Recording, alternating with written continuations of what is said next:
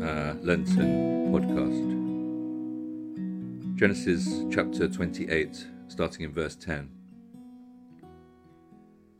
Jacob left Beersheba and set out for Haran. Taking one of the stones there, he put it under his head and lay down to sleep. He had a dream in which he saw a stairway resting on the earth with its top reaching to heaven, and the angels of God were ascending and descending on it. There above it stood the Lord, and he said, I am the Lord, the God of your father Abraham and the God of Isaac. I will give you and your descendants the land on which you are lying.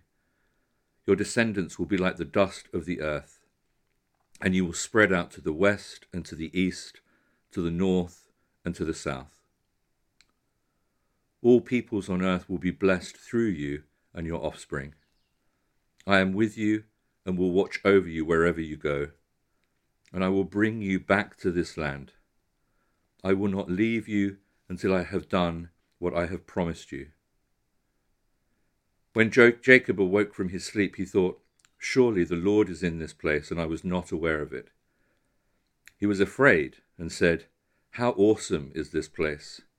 This is none other than the house of God. This is the gate of heaven. Jacob is running for his life from the rage of his brother Esau.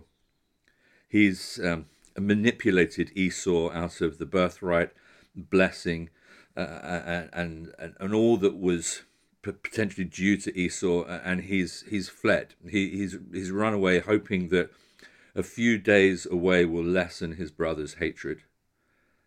Anyway, that night Jacob goes to sleep in an ordinary place, but he has this extraordinary experience of God. He meets God in a dream. He sees angels ascending back and forth from heaven to earth.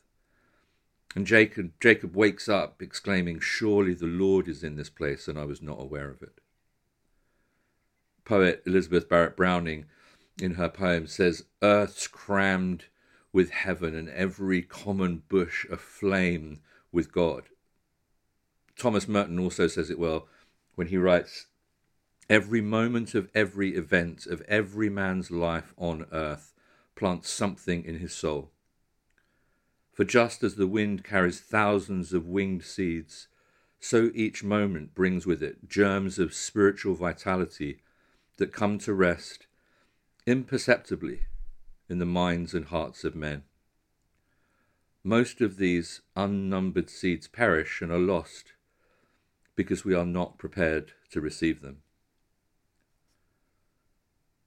I think especially in this season, God is inviting us to that same awareness, to wake up and see that he's actually active in every part of our lives, including our failures, our disappointments, our betrayals, our misunderstandings, our shattered dreams, whether we're married or single, whether we're angry or anxious.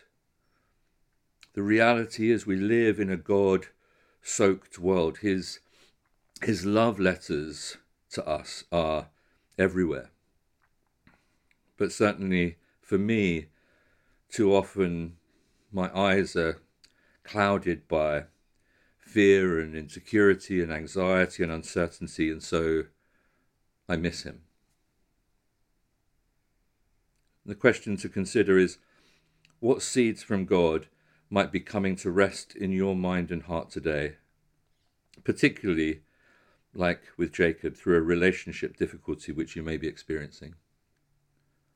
What seeds from God might be coming to rest in your mind and heart today, particularly perhaps through a relationship difficulty that you are experiencing? And the prayer is from St. Patrick's breastplate.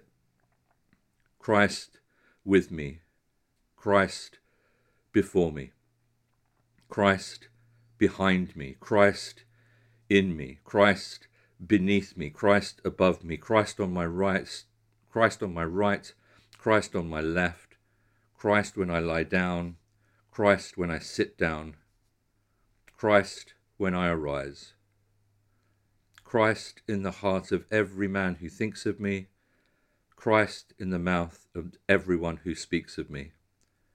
Christ in every eye that sees me, Christ in every ear that hears me. I arise today through a mighty strength, the invocation of the Trinity, through belief in the threeness, through confession of the oneness of the Creator of creation.